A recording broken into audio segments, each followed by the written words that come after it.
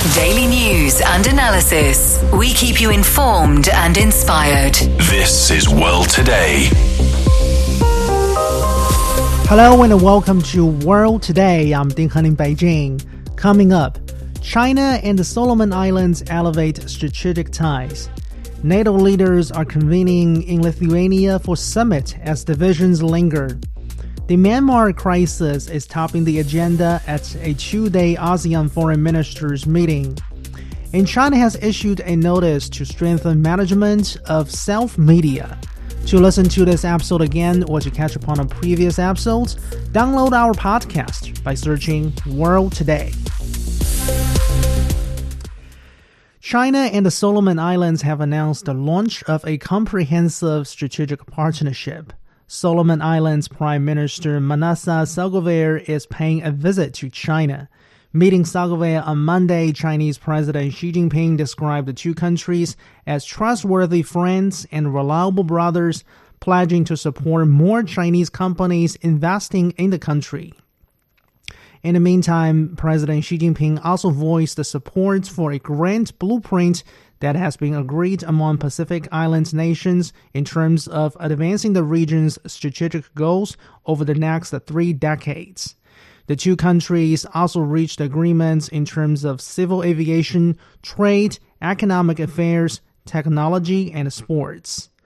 So joining us now on the line is Dr. He Wenping, Senior Research Fellow with the Chinese Academy of Social Sciences. Thank you very much for joining us. Thank you. Thank you for having me. So we understand the Solomon Islands switched its diplomatic ties from Taipei to Beijing when Mr. Sagovir came into office in 2019. Now, President Xi Jinping says that the bilateral relations have set a very good example of solidarity and cooperation between countries of different sizes and also between developing nations.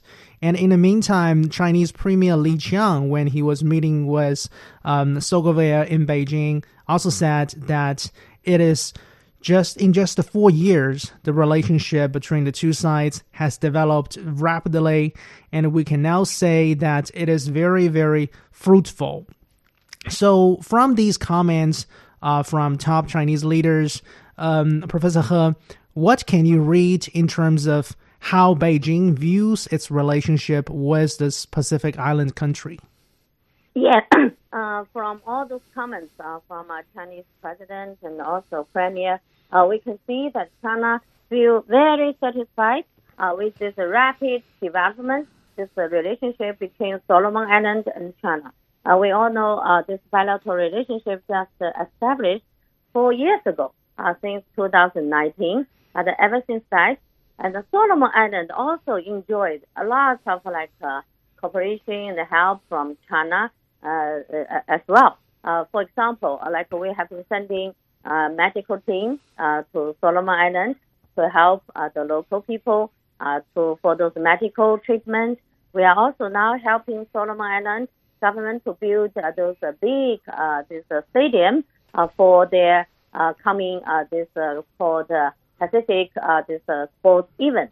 Yeah. And also a lot of infrastructure construction also going on. So many more just within such a short time. So all this mutual political trust and economic cooperation and even health and education. So in all around the way. And the Solomon also just 1 month after bilateral diplomatic relations being built and established, they quickly joined the One Belt, One Road. This initiative signed this MOU, so becoming the partner country of CI. So, Prime Minister Sagovir has personally, thanked China for its role in terms of addressing global challenges, including peace and sustainable development issues, adding that his country has a lot to learn from China's experience. So, in your understanding, what kind of Chinese experience do you think he is actually referring to?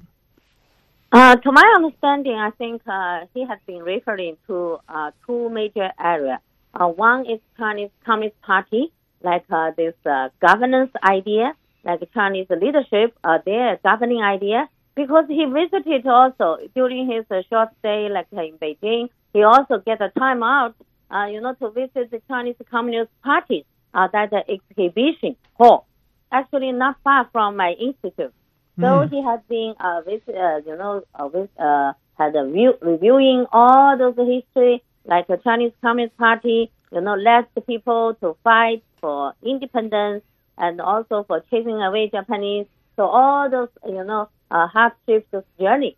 And so he told the reporter, correspondent, saying he was very much impressed by Chinese Communist Party, just celebrating 102 years birthday. And he was saying that this governing idea from Chinese Communist Party and all Chinese leaders, different generations of leadership, that's a lot to draw this experience from CPC.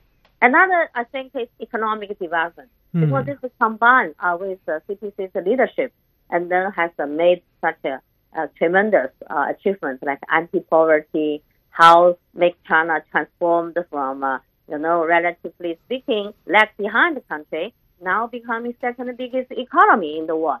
So that's very impressive.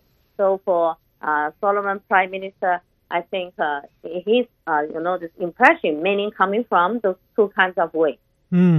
So among those a number of deals that the two sides or the two countries have signed this time, a particular deal regarding police cooperation has drawn the most attention from Western media outlets. Some people see this deal as the two sides deepening their security ties following the signing of a security pact last year. And by the way, regarding this deal, a spokesperson for the U.S. National Security Council said that it's very interesting wording. Washington encourages the two sides, China and the Solomon Islands, to release these texts immediately to increase transparency and inform discussions about the impacts of these agreements on regional security. Dr. He, what is your thoughts on this? Yes, when I hear this kind of sentence said by the spokesperson for the U.S. National Security Council, I even cannot host my laughing. It's very interesting. They think too much, by the way. They in their mind, they think too much about China and the Solomon Islands. What kind of secret deal, among behind that this police cooperation. Actually, really, they think too much. To my understanding, because at the end of 2021, we're all shocked by news coming out from Solomon Islands. That is a lot of those chaos happening. Even Chinese business people, their shops on the street, and then even being burned, being robbed, and then all the chaos happening there.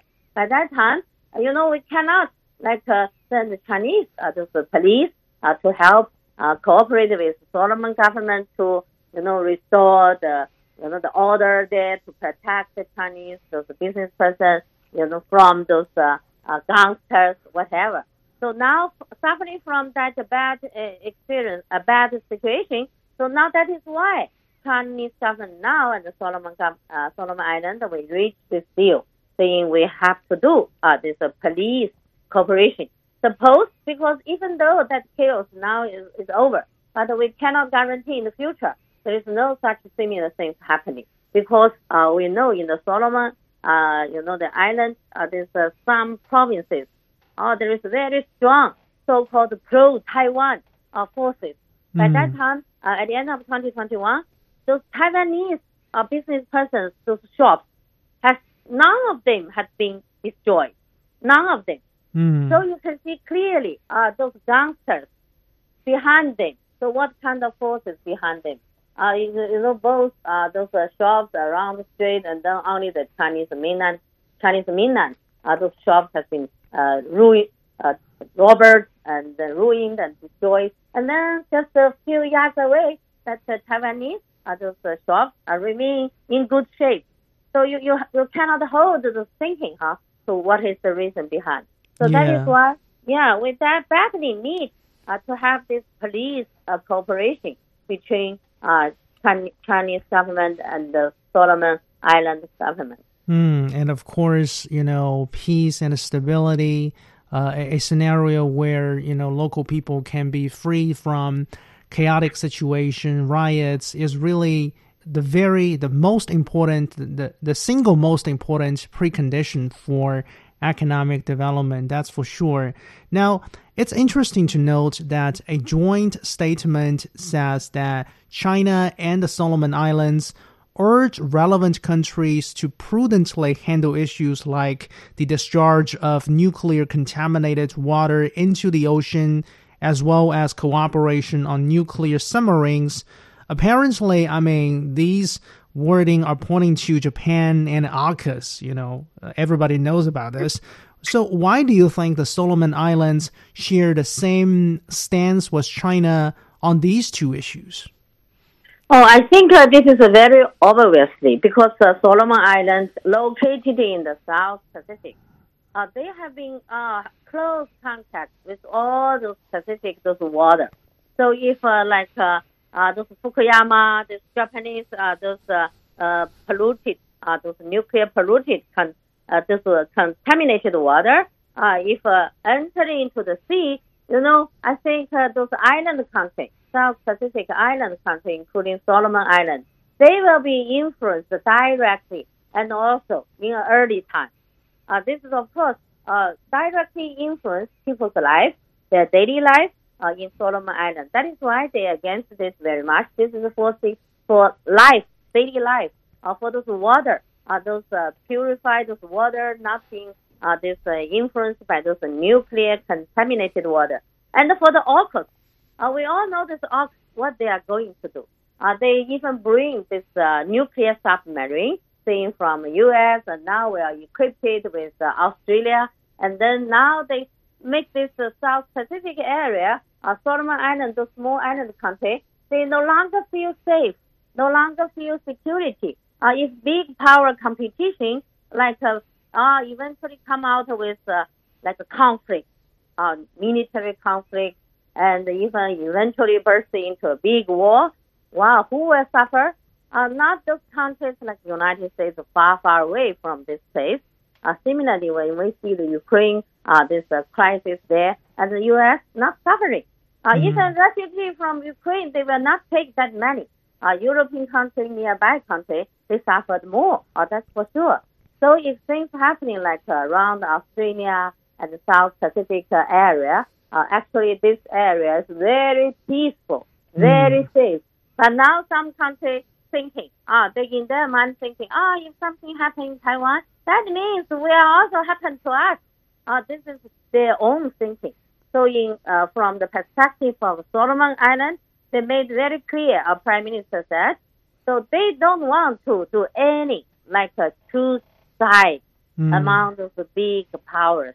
This is not beneficial to their interests at all. So this AUKUS, bring those military things, those considerations into the area. Of course, that's against the interests of Solomon Islands. Yeah, thank you as always. That was Dr. He Wenping, Senior Research Fellow with the Chinese Academy of Social Sciences. You are listening to World Today. Stay with us. Hello, my name is Alessandro Golombiewski Teixeira. I'm a professor of public policy and management at Tsinghua University in Beijing. I am a great listener of The World Today. In my opinion, The World Today is one of the best China radio programs. In The World Today, we can get the best news and analysis in what is happening now in the world.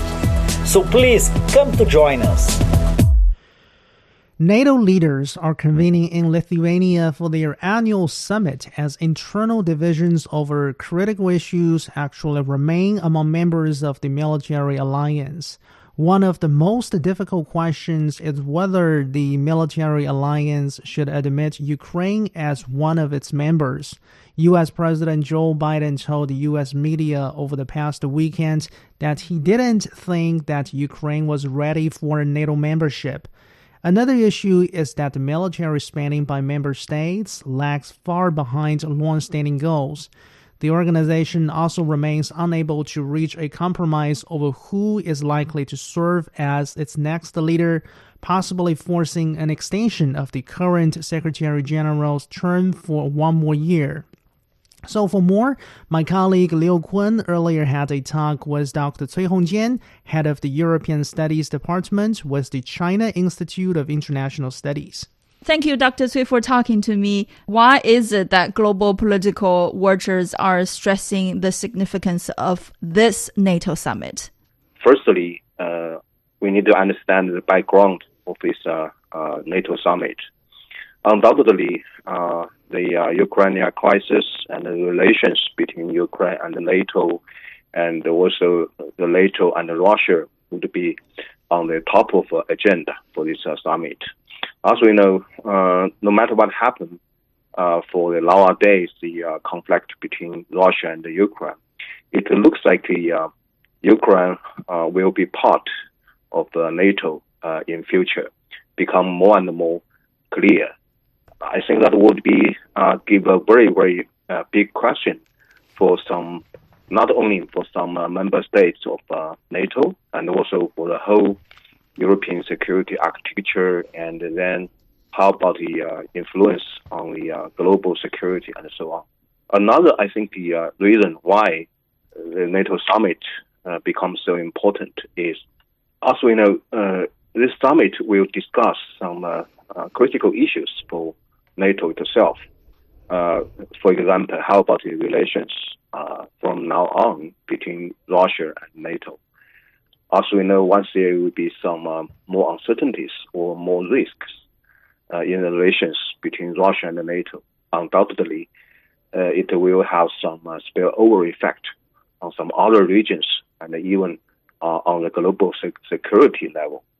I think, of course, the third reason is since the NATO, since the last NATO summit, it's the issue that China would be in the concern of the NATO, and also this time NATO invited once again some other Asian Pacific countries to participate in the summit.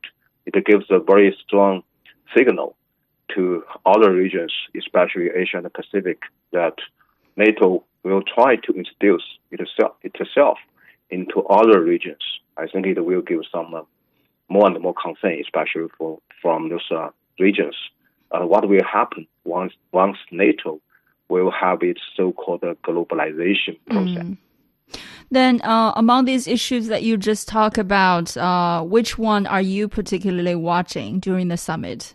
Many. We can find out three major issues for this NATO summit. Firstly, just like we mentioned, that how will NATO define its relations with Ukraine? So far, we can find so many debates within the NATO, and also still some unclear, future for this relationship. Another, I think, concern or another major issue for this summit is the relations between NATO and Russia. As we heard that NATO will try to have its so-called long-term projects or some agenda for its relations with Russia. As we know now, this time, because Finland and also Sweden in near future will become a member of the NATO, it will give us some new factors for these relations. Third is how about the NATO will try to find out its position in this so-called global security architecture. Right. For Ukraine's NATO membership, in an interview over the weekend, Joe Biden told U.S. media that Ukraine is not ready to join NATO, adding that there would be, quote unquote, other qualifications that need to be met, including democratization. I mean, what do you think he meant? What was he referring to? The issue of the Ukrainian democratization from the American concern, I think, is just a kind of, a course from the United States to try to refuse the proposals from some member states of NATO to get Ukraine into the NATO. As we know, according to the general process of NATO membership, certainly there's some political change or some economic reform would be necessary for any kind of a candidate to be the member states of NATO. But so far, of course, as we know, for some member states of NATO, they just stressed the importance from a security dimension that once Ukraine become member of the NATO, it would be helpful for NATO and their own security interests. So I think that is, at this moment, from the purpose of the United States, certainly, once the Ukraine to be part of the NATO, it will give a very, very big risk for United States to have some more confrontation, even some direct confrontation with Russia. So I don't think it's in the vein of the United States. So it's trying to find the cause of so-called democratization of Ukraine. Then, Dr. Cui, will Ukraine ever get to be included in NATO? Why or why not? Now, if we look at the reality, especially in the European security, certainly there are some countries try to have Ukraine in the NATO, especially as we know from the Baltic states, from Central and Eastern European countries. From their own interests, certainly once the Ukraine is in the NATO, there will be maybe a safer environment for those countries. But of course, as we know, even from the Ukrainian administration, now it's also take membership of NATO as a major goal for the government. But as we know, if we look at the situation from outside, especially from other side, we can find out once the Ukraine is in the NATO, it will give some more uncertainties or more risks for this long time and direct confrontation between Russia and NATO. So it will be so perhaps it will be more it will be safer for some countries in near future, but certainly it will be more risky for this long-term and, as we know, sustainable European security architecture. Dr. Cui, there were also reports earlier saying that NATO wants to establish an office in Tokyo in Japan, but French President Emmanuel Macron had said he was against the idea. So how do you think NATO coming to Asia will influence security in the region? NATO coming to Asia or some Asia countries try to introduce NATO's experience or mechanism would be a bad idea. As we know, firstly, there are very, very different situations from a security dimension between Asia and Europe. Even as we know, yes, there will be some connectivity on security areas between two regions. But certainly, as we know so far, there is not a kind of collective security culture in most of Asia countries. And secondly, to introduce NATO into Asia mostly is from the purpose or from a strategic goal of the United States. As we know, United States is trying to take Asia as a major focus of its strategy, especially in the name of long-time competition with China. But I don't think it would be in the interest of other member states of NATO. So I think once NATO will try to be an image, just like it declared before, it will be a successful security and military group. I think NATO should have its focus on current Ukraine crisis and how to establish, as you know, sustainable European security architecture. So far, I think that for most of Asian and Pacific countries, NATO itself is a pace of failure of this collective security. So I don't think it's convincible for most of them.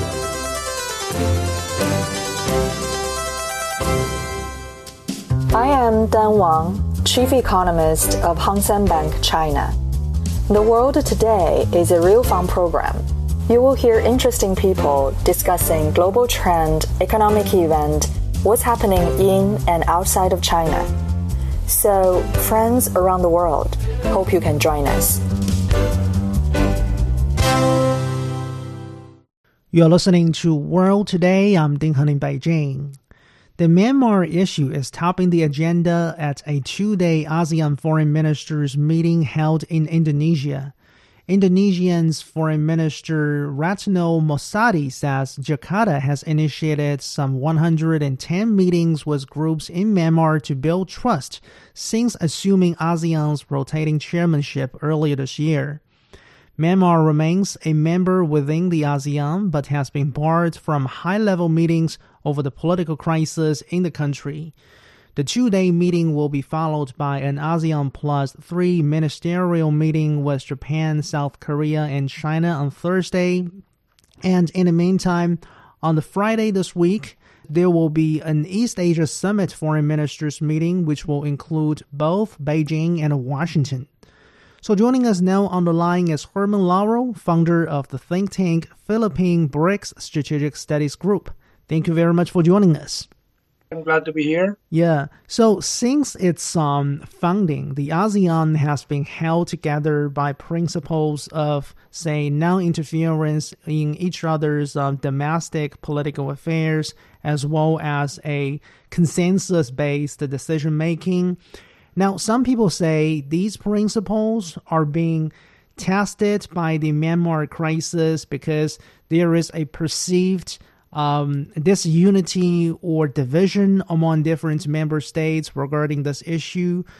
For example, some media outlets in the West have already reported that a draft of a post-meeting communique to be issued by the ASEAN foreign ministers still remain blank in terms of its wording on Myanmar. And this is reflecting, according to these media outlets in the West, this is reflecting the difficulty of reaching any agreement or consensus on the Myanmar issue. So what is your observation, Herman? I'm very happy that you raised this issue at the start of the ministers' meeting.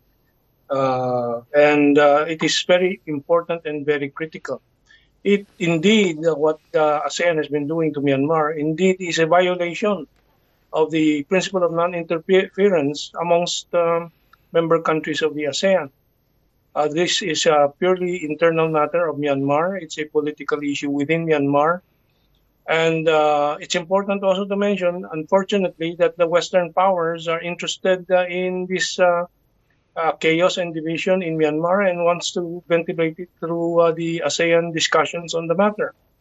So I think it's very appropriate for people to say that this is not just being tested, this principle of non-interference, but being violated by ASEAN, and which is inexplicable because our ASEAN leaders should know better.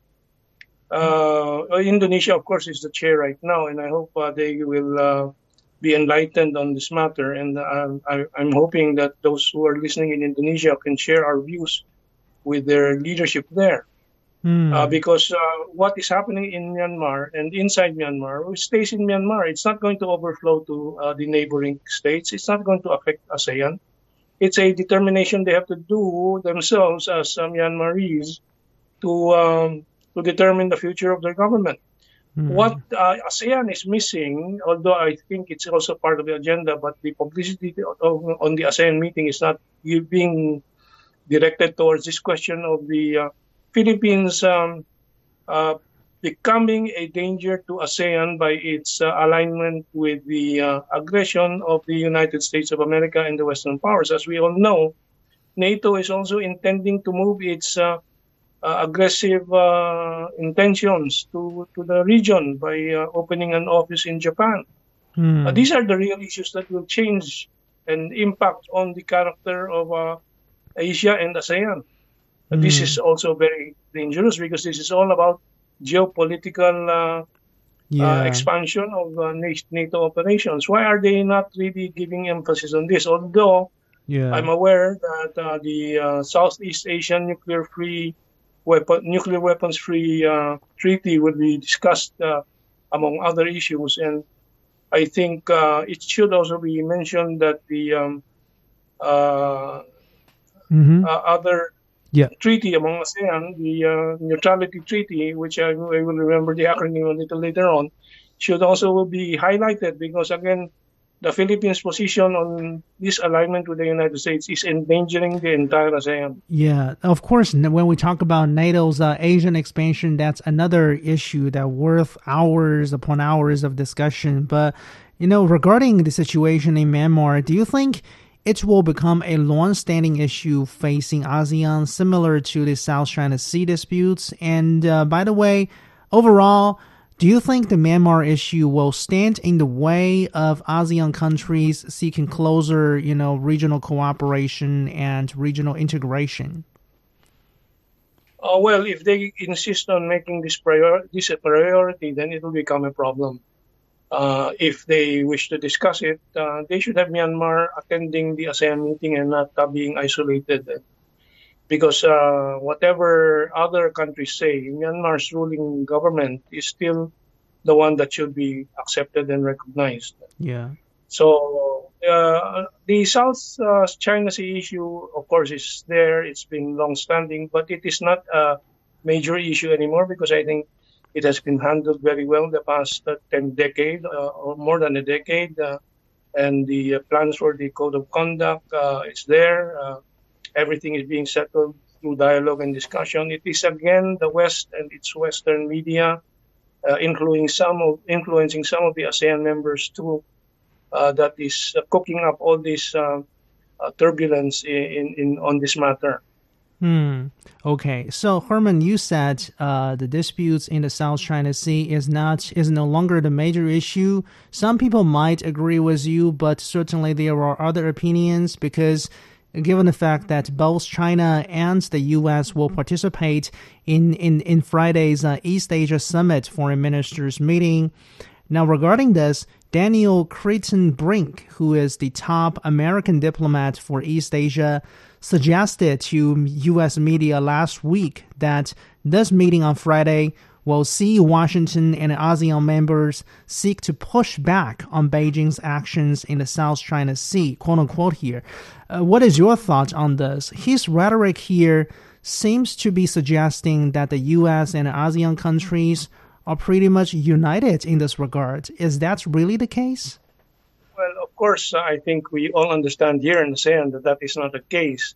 In fact, one can only count two at the maximum that may have some pushback on this issue with China.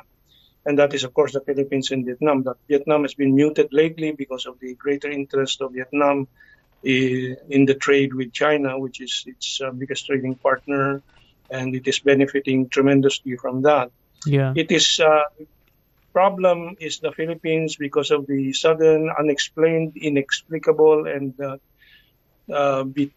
betrayal of the Marcos government today here, which was very sudden and unexplained up to now, unjustified in February of this year, of turning its back on the independent foreign policy and openly aligning, openly parroting the verbal aggression of the United States of America. So these are, I think, what ASEAN should be discussing among its members, with the Philippines, and ask the Philippines, why are you doing this? This is opening American bases in a country in ASEAN which threatens regional peace. And I think the other ASEAN countries are too polite. But this is a matter of the security, peace, prosperity, equanimity of our region. This is the priority, not the issue of Myanmar or these other issues. Yeah. Economics is doing very well, I think, with China and ASEAN in general. So we have to reorder some of the priorities of ASEAN. So we will see what will come out of the meeting. But thank you very much. That's Herman Laurel, founder of the think tank Philippine BRICS Strategic Studies Group. Thank you very much for joining us. You are listening to World Today. We'll be back.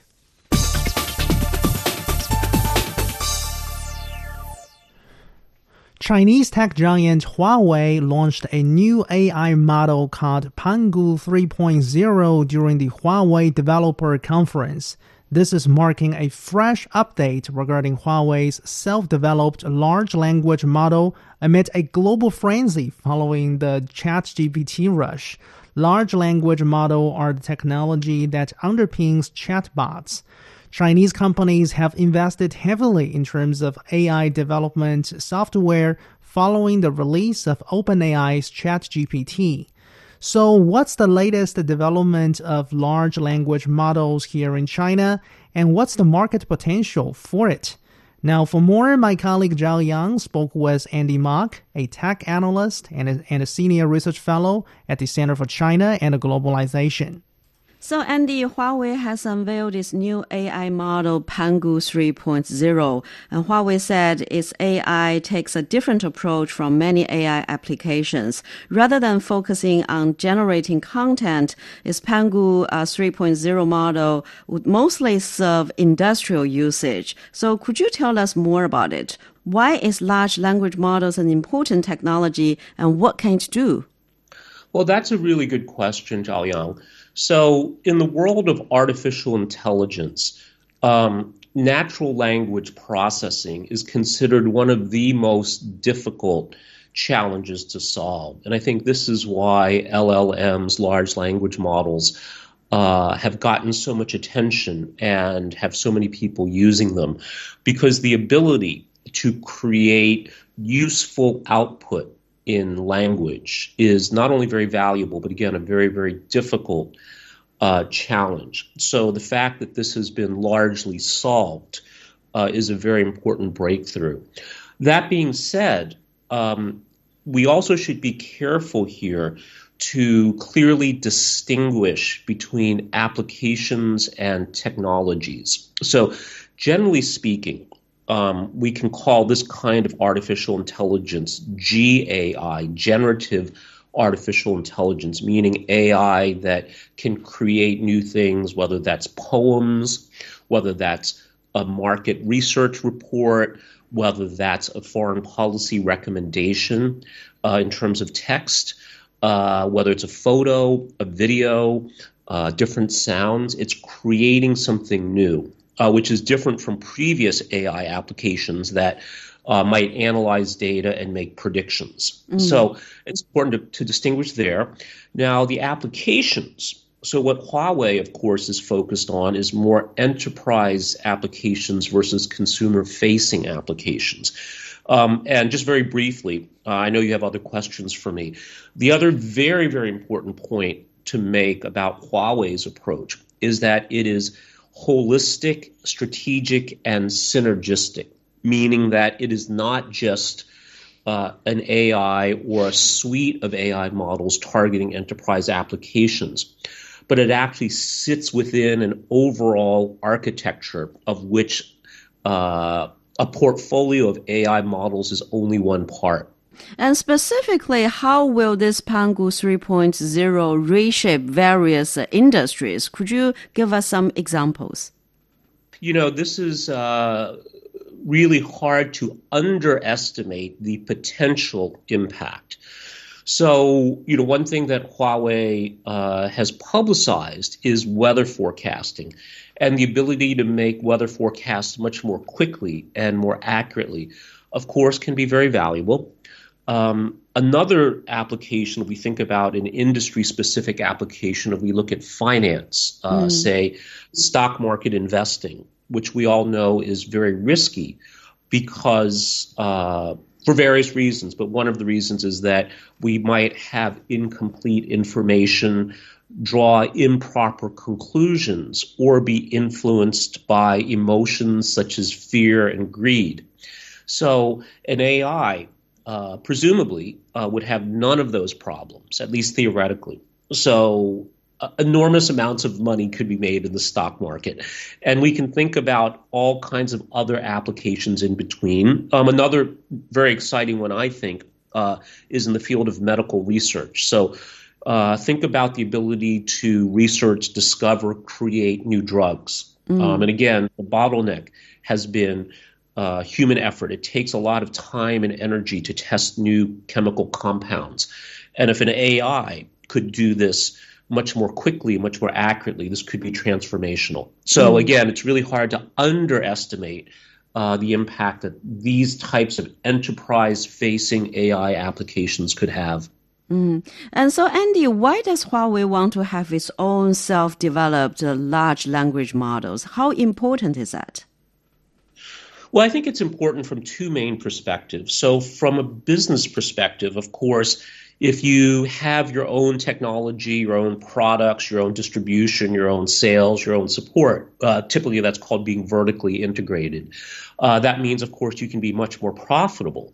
But it also means you can probably deliver much higher quality products and services more efficiently. So there's a very good business reason for that.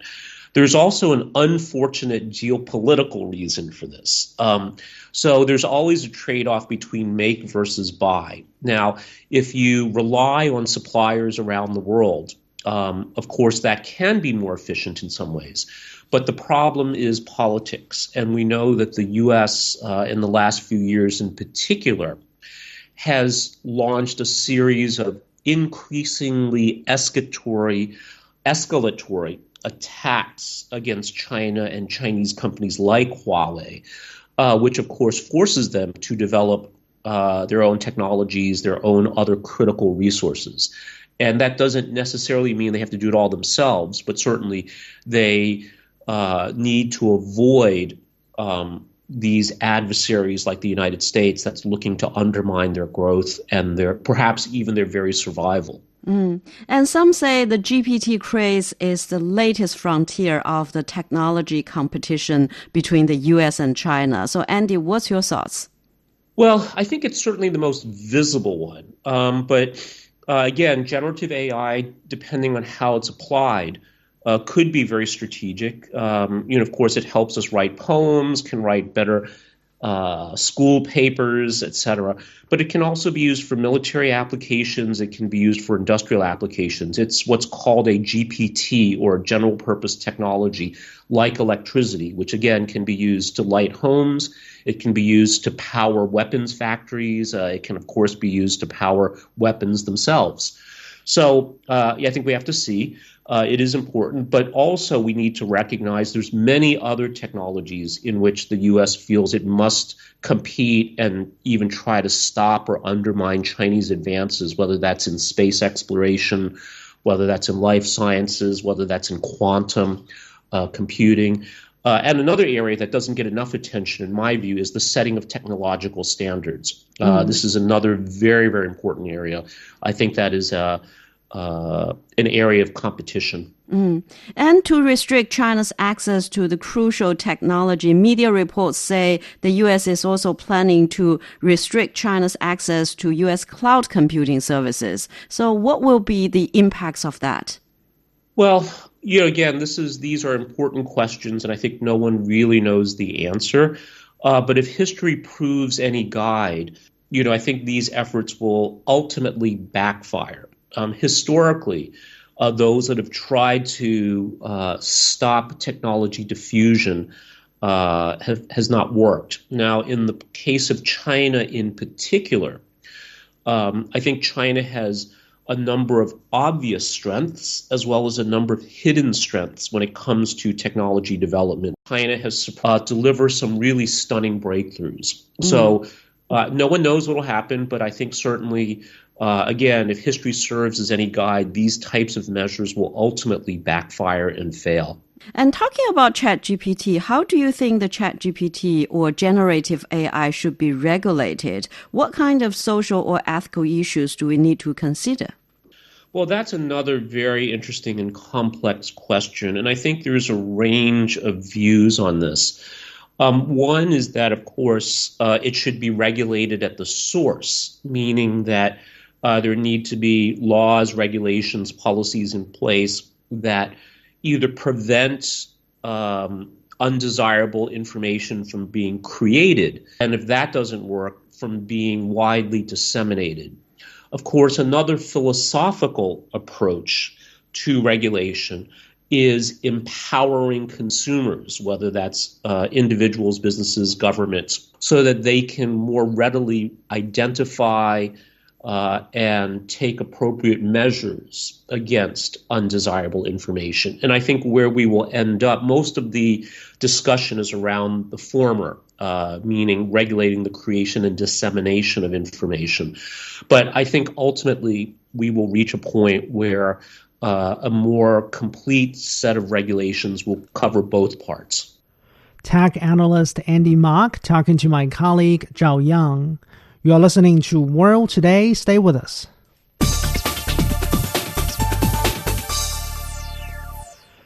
You are listening to World Today. I'm Ding Han in Beijing. China's cyberspace regulator has mulled 13 new rules to strengthen the management of self-media. Self-media refers to accounts that publish news and information but are not run by institutional media outlets in the country. The new guidelines are vowing to regulate the sources of information regarding domestic and international current affairs, public policies, and social events. The rules require online platforms to take timely action to monitor and suspend user accounts that spread false information or weigh in on hot-button issues in a harmful manner. So joining us now on the line is Dr. Edward Lehman, Managing Director of Lehman Lee and Xu Law Firm. Thank you very much for joining us. Thank you, Ding Hong. It's a pleasure to be here. So do you think these latest rules we're talking about here are a necessary step? Absolutely, Ding Hong. I believe that these latest rules are a necessary step in the current digital landscape. I mean, the regulation of self-media, like you said, refers to accounts that publish news and information, but they're not run by institutional media outlets. So it's crucial to ensure accuracy and reliability of information. I mean, that's always what news is all about. With the growing influence of online platforms and the rapid spread of information, it's really vital to establish regulations that promote responsible behavior and address the spread of false information and harmful content. I think that these new rules to regulate the sources of information regarding domestic and international current affairs, public policies, and social events, ultimately contributing to a more informed society and protecting individuals from negative consequences and false information. So, actually a debate has been going on not only here in China, but across the world for quite some time regarding who bears what responsibility in terms of cracking down on the spread of false information. Is it entirely the responsibility of government authorities, or do those online platforms bear some responsibility as well? So do you think these new rules we are talking about offer a clearer guidance in this regard? I think it's a complex issue, and I believe that both governmental authorities and online platforms bear responsibility in combating the spread of false information, for sure. But governments, like in the passing of these new rules, play a crucial role in setting regulations and legal frameworks that define the boundaries of acceptable content. So whether it's in China or whether with these new rules or whether it's in the United States or other places, I mean, folks have a responsibility to ensure the accuracy of information. I mean, the society does, to protect the interests of the public. There's a lot of smart folks out there, but there's not so smart folks as well, and they may need to be protected. At the same time, online platforms, they do have a responsibility to monitor and to manage the content of those shared platforms. We've seen that with Elon Musk and the changes that he's brought on and the criticism by the pundits there. I mean, these online platforms, should take necessary actions to prevent the spread of false information or harmful content. And like I said, with Elon Musk, they're saying that because he cut down on the staff, that there's been content that's not been positive. Whether that's good, bad, or indifferent, I don't know. But I think that China taking these steps, which includes suspending and removing accounts like you talked about, that violate guidelines or engage in malicious activities, that needs to be out there. There need to be guardrails so that these new rules can provide guidance by requiring them to take timely action in monitoring and suspending user accounts, which they did at the end of May. There were a great deal that were suspended. Okay. So, by the way, Dr. Lehman, do you think it is a legitimate concern that these rules will somehow curtail or even kill the creativity of those online influencers? It's a valid concern, but I believe the harmful content rather than, I believe in, false information or harmful content rather than stifling creativity is the role of these new guidelines. I mean, it's crucial to differentiate between the genuine creativity and responsible online influence from activities that involving false information or engaging in harmful behavior. I mean, these rules aim at creating a safer digital environment by monitoring and suspending user accounts that spread false information or weigh in on hot button issues in a harmful manner. So as long as these online influencers, maintain their integrity, then I don't think we're going to have a problem. Okay, maintaining integrity is the key. Now, the last question before we let you go. Of course, I mean, fighting disinformation is arguably a universal challenge today. Now, compared to the practices and the approaches in the West, how would you comment on the approaches taken by the Chinese government? Yeah, like you said, I mean, this is a universal challenge. China does everything its own way. China's approach, I think, focuses on regulatory measures to ensure the accuracy and reliability of information, particularly on different hot button issues that are going on. So China's efforts to regulate self-media and online platforms aim to maintain what I think is social harmony and protect individual rights and prevent the spread of false information and harmful content. While the approach may involve stricter regulations and control of online activities, it reflects the government's commitment to ensuring a reliable and trustworthy information base for its netizens. And so I think that this is a Chinese approach for sure, and there's going to be pundits and critics that'll be out there, but I think that this is the beginning, and it'll be filled in over the course of time as to how it's going to work. So it's important to note that approaches to fighting disinformation may differ across different countries and regions, influenced by cultural, legal, and political factors, but each approach should be assessed in the context of its effectiveness, its transparency, and respect for fundamental rights, including its freedom of expression and access to information. So I think that China is doing that with these rules, and we'll have a look, see it how they are. One thing about China is it's good about setting up the rules, policies, and regulations, but also changing them if they have to. Yeah, so Chinese policies are flexible as well. Your point's well taken. That was Dr. Edward Lehman, Managing Director of Lehman Lee and Shi Law Firm. That's all the time for this edition of World Today. I'm Ding He in Beijing. Thank you so much for listening. Bye for now.